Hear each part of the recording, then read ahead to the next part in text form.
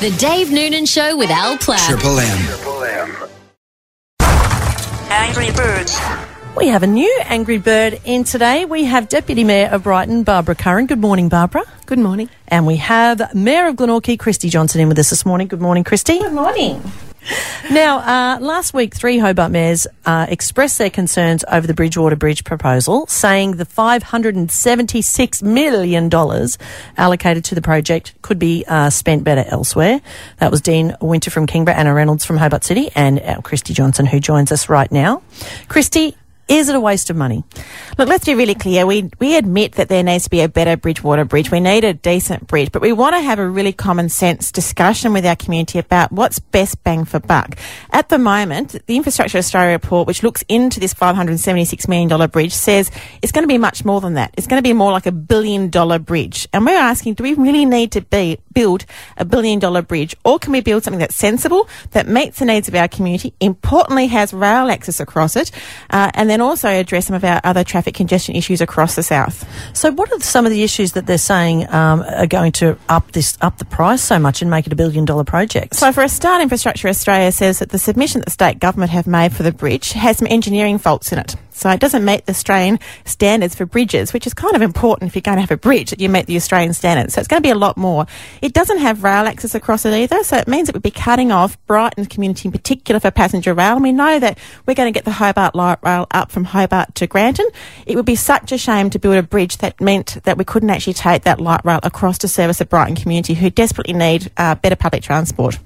Wow, that's a scary prospect, isn't it? The fact that it's going to cost so much more potentially. Now, Barbara, Christy, I mean, what do you think about all of this? Do you think that that must be a concern to you, being the Deputy Mayor of Brighton, that this project could totally blow out and basically be unrealistic? Do you think the money could be spent better elsewhere, Barbara? Well, no, not really, because we've been wanting a Bridgewater Bridge for as long as I can remember, for longer than I've been in Tasmania, actually. Yes, we need to spend the money elsewhere, definitely, but the Bridgewater Bridge has been going on for about 30 years. As Christy says, it definitely needs light rail, because we have to look to the future, and it definitely needs bike and pedestrian access. So it's got to be a really good bridge. And I know they've had plan after plan after plan of this bridge. As I said earlier, if they'd spent all the money they've made on designing and planning this thing, we could have had it built by now. But we do need a really good bridge. Well, Premier Will Hodgman was on yesterday. He did state that for years the local mayors have been saying the bridge needs to be fixed and upgraded, and the bridge is past its use by date. I mean, this is... Yes, the bridge is 70-year-old. It's the primary freight link between Hobart and the rest of the world, Christy. And now you're saying, I mean, how much money do you think does need to be spent on the bridge? How much has Infrastructure Australia predicted that you know, they can get away with, I guess?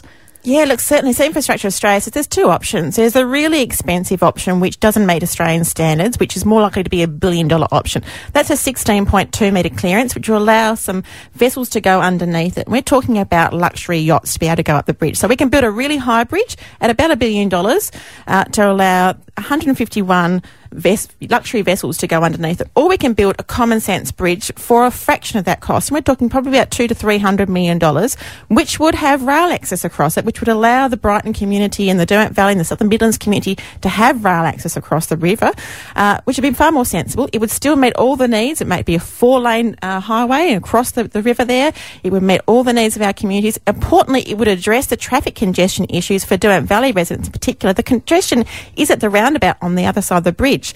And we want to make it easy for them to get up to the Derwent Valley. So let's have a sensible conversation about this. Are we really going to spend $600 million so that a few luxury vessels can go under the bridge? I think that's not great bang for buck. Barbara, No, given Christy's points, I was going to say, do you think a less expensive solution at the Bridgewater Bridge could provide an opportunity for the government to invest in more critical infrastructure projects? Well, absolutely. I think we need to look at all options. Just because it's expensive doesn't mean it's good.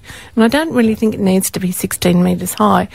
I don't know a lot about boats, but I think the bigger the boat, the deeper the draft. Is that correct? So you don't... And the Bridgewater, the river, the Derwent River, isn't that deep. in that area. So it doesn't have to be. I don't think we really need to be looking at luxury yachts. We do need to be able to have boat access, because the Derwent Valley could do so much more in the tourism realm if they had boat access. So it doesn't have to be, all that money. Surely they can spend the money wisely and still have a functioning bridge. Ladies, really appreciate your thoughts today. I'm so sorry to cut you short. We're going to always run over time on Angry Birds. Thank you so much, Barbara Curran, Deputy Mayor of Brighton, and thank you, Christy Johnson, Mayor of Glenorchy. I think we need to get Premier Will back in here. Absolutely. Thank you. The Dave Noonan Show With Al Platt.